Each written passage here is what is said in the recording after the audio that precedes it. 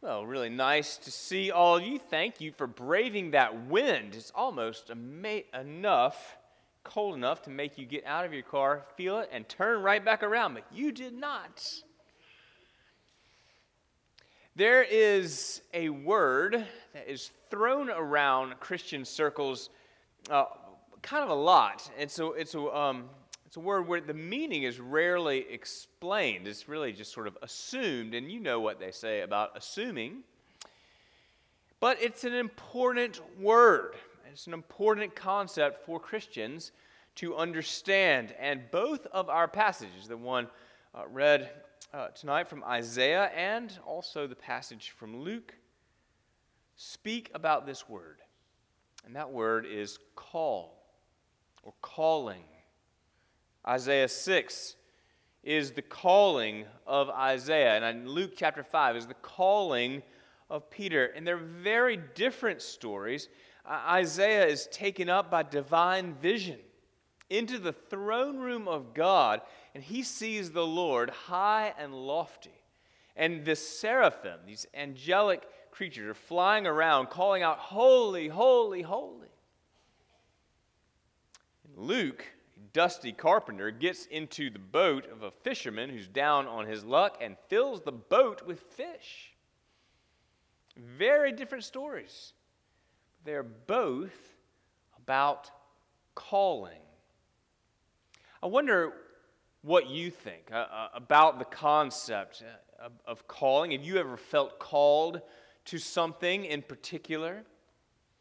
Sometimes when someone really loves their job in the sense, or maybe it's a volunteer activity, but in the sense that they have excitement and they have a sense of purpose, a reason to wake up in the morning, they might say, "I've found my calling."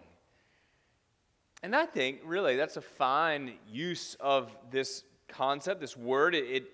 They typically mean, when they say that they have found a situation right near the intersection of they love what they're doing, they're good at what they're doing, and they love for whom they are doing it. And so they decide this is what they've been put on the planet for. They may or may not have a sense of gratitude and a sense of who put them on the planet to do it. You can search Google pretty quickly and find that "I've found my calling" is not an exclusively Christian concept, but the sense of calling is Christian. It's a Christian concept and one we need to understand. I often get asked, in fact, I was just asked this afternoon by someone that, when I became a priest or before I became a priest, how did I hear the call? How did I hear my calling? Something that people, when they ask me about that, that's usually how they say it. It's certainly, the calling doesn't have to do with ordination. Christians will often talk about feeling called. They'll say things like, "I feel called to spend less time at work and more time with my family." Or, "I feel called to start a new ministry at our church." Or, "I feel called to start a new career." We don't usually talk about, "I feel called to serve tacos tonight at dinner." There's usually a bigger thing than that. At least in my experience, we understand implicitly that God is the one doing the calling, and He is beckoning us in a spiritual way to a significant change or undertaking. Now, there are things that we're all called to by virtue of our relationship with Christ. For instance, you don't need to wonder if you are called to come to church. You don't need to wonder if you're called to read the Scriptures regularly, or to be. You don't need to wonder if you're called to be faithful to your spouse or faithful within your singleness. You don't need to wonder if you're called to love your kids or your grandkids with intention, or to be generous. Because these are things that we are all called to, in the sense that these are things that God wants of all of us and for all of us. But there are also times when God calls us specifically to do something for Him. My guess is that at least some of you have felt a calling in that sense. It could be a call to obedience in some aspect of your life. It could be a call to a new trajectory for your life. And in fact, that's what's happening with Isaiah and with Peter. And interestingly, in both cases, there is initially a pretty major impediment, at least in their minds, to their obedience to the call. And actually, I'm glad that the Scriptures include for us these impediments, because I have found that lots of times when the Lord calls, we find all sorts of reasons, all sorts of excuses to try to say no to God's calling. And so we're going to look at the impediments that come up for Isaiah and for Peter. There's plenty more that we could talk about. We're going to talk about these two specifically. We're going to see how they get resolved, and then we're going to see what that means for us. So let's look at Isaiah first. Now, I would be surprised if any of us have had a call quite like this. Doesn't mean we can't learn from it. Isaiah is given a vision of God. And his vision is breathtakingly majestic. Isaiah sees the Lord in this vision, and he is sitting on a throne way, way high and lofty, the text says. And it's a symbol of his majesty. Isaiah tells us that the train of his royal robe fills the temple. Fills the temple. The closest thing I remember, when I was a little boy, I remember seeing the royal wedding. Diana and her train went all the way down the cathedral aisle, and I just, that's nothing compared to this. And angelic beings are flying around. They're called seraphs. Flying around the throne, circling God, praising God, calling out to each other with thunderous voices, holy, holy, holy. The whole earth is filled with your glory. These are not like the little Florentine baby cherubs, like these are monsters of glory. And in God's presence, these seraphs cannot help but shout about His holiness and His glory. And I feel quite sure that however it is that you and I are picturing this scene of worship in our minds, it's far short of the actual glory of the throne room of God. But isn't it interesting that Isaiah is not overcome with awe? Wow. He's not overcome with happiness or with a sense of gratitude at the uniqueness of what he's being given. He is overcome with woe. Woe is me, he says. He's suddenly aware that he doesn't belong there. I'm lost, he says. I am a man of unclean lips. Everybody I know, everybody I associate with also has unclean lips. It's kind of a crude analogy. The other day I went to buy some new shoes, and I was wearing the old shoes that these shoes would be replacing, and when I saw my old pair next to my new pair, I was amazed at how dirty and gross the old pair was. I hadn't really noticed, but seeing the old ones next to the new ones, the dirtiness was obvious. Isaiah is suddenly in the presence of actual, true glory, and he realizes he's the pair of dirty shoes. In other words, Isaiah's impediment to his calling is his own sin. We're not given the specifics, but what comes up for him, what was immediately repulsive to Isaiah is the words that he has spoken. Maybe it was untruth. Maybe he hadn't been telling the truth. Maybe it was foul language or gossip. Who knows? But in the presence of the angelic words to praise of praise to God, in the presence of God himself, Isaiah is crushingly aware that he is, as he describes, a man of unclean lips. How could he be a prophet? How could someone like him speak the words of God to the people of God? And yet, rather than banishing this man of unclean lips from his holy presence, rather than telling him to, wash your mouth out with soap and try again another time, and certainly rather than sloughing it off and saying it's no big deal, God sends one of these seraphs, an angel, to touch these unclean lips with a burning coal from the altar. The altar would have been the symbol of purity and cleansing and atonement.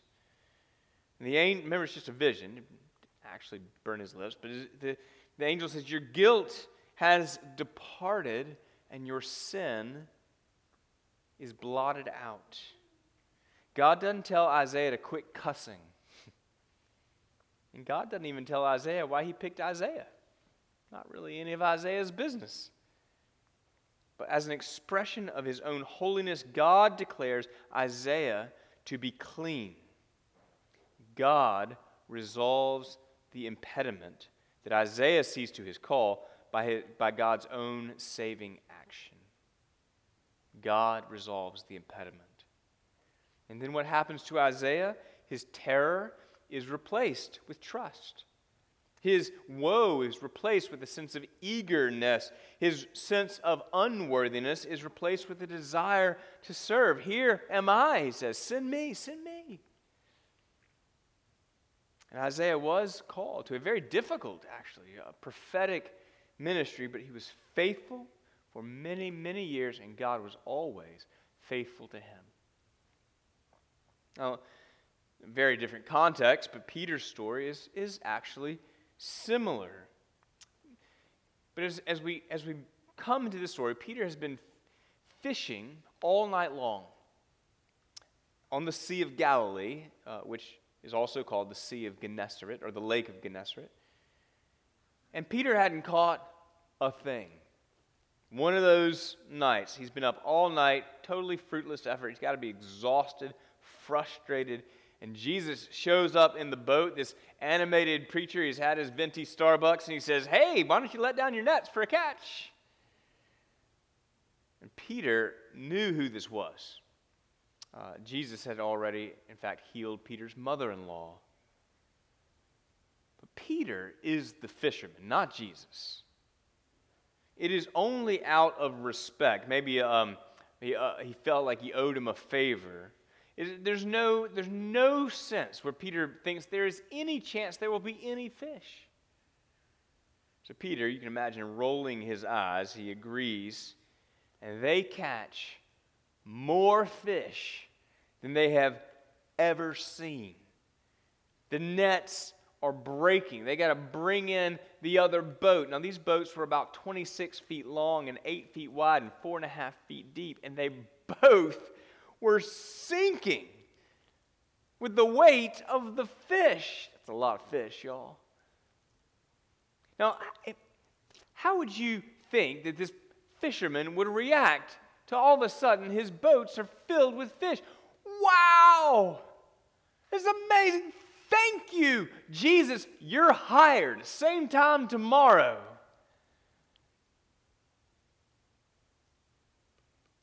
No, Peter falls face down in the fish. He says, depart from me, Lord. Go away from me, Lord, for I am a sinful man. Peter sees the miracle. He's a miracle worker. And like Isaiah, he is overcome with his own unworthiness. And rather than receive the gift, he shrinks. He can't look Jesus in the eye. He is face down in a boat full of blessing. And he says, you got the wrong guy. If you knew who I was, you wouldn't want anything to do with me. Peter is overcome with shame. With shame. I can't think of any other emotion that this could be. And Peter's shame lies to him and leads him to the assumption that a holy man like Jesus wouldn't want anything to do with a guy like him if only he knew. And I've met plenty of people who made that same assumption, so they just stay away from church. I've already blown it. I've met plenty of people, church people, who felt some sort of call in their lives, but they could not get their heads around or couldn't believe that God would really have much of a plan for their lives because they knew their own past. I've met plenty of people for whom every act of good service is for them in their own hearts and minds an act of penance for something in their past. Shame is an extraordinary tool of the devil to impede us from answering the call of the Lord. And what Jesus does not say to Peter is just as important as what he does say. Jesus does not say, "Oh, gosh, Simon, I had no idea you were a sinful man." Jesus is not ignorant of Peter's sin. He does not say to Peter, "Oh, gosh, Simon, since you said so, I guess I will depart from you. See you later." He doesn't abandon Peter because of his sin. He doesn't say, "Oh, Simon, you don't have any, I've seen one way worse. You don't have anything to be ashamed of. It's really not that bad." He does not deny that Peter is a sinful man. But Jesus knew something that Peter did not. Jesus knew that he himself would die for Peter's sins and would take upon himself the full penalty that Peter deserved, just as he has died for you and for me. He's traded our unrighteousness for the benefit of his righteousness. And since he would declare us righteous, he can say to Peter, and just as he says to you and me, with all the love and compassion of God, "Do not be afraid. Fear not." See, sin leads to shame, and shame leads to fear, especially, I think, fear of being found out. Jesus speaks right to the ashamed heart and says, "Do not be afraid." And it's not a suggestion, is it? Jesus doesn't send Peter away with 7 steps to learn how to forgive himself. He doesn't say, "All right, Peter, well, here's my card. Call me when you're ready." Jesus resolves the impediment.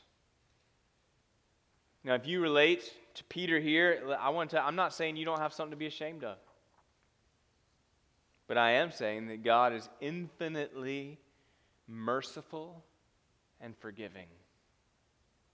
And his cross is bigger than anything in your past. So you can put your sin upon the cross. You can put your shame upon the cross. Whatever the impediment is to a full life in Christ, you put it upon the cross. All of it. There's plenty of room on the cross, room to spare. Jesus resolves the impediment.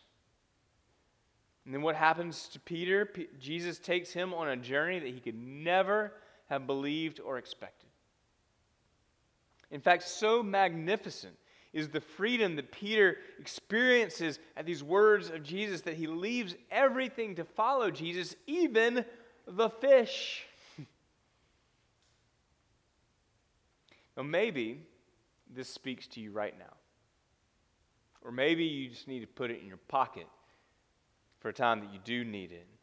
But if you feel a call on your life, you feel a divine pull towards something, maybe it's more a call to more Bible reading, but you just feel too busy.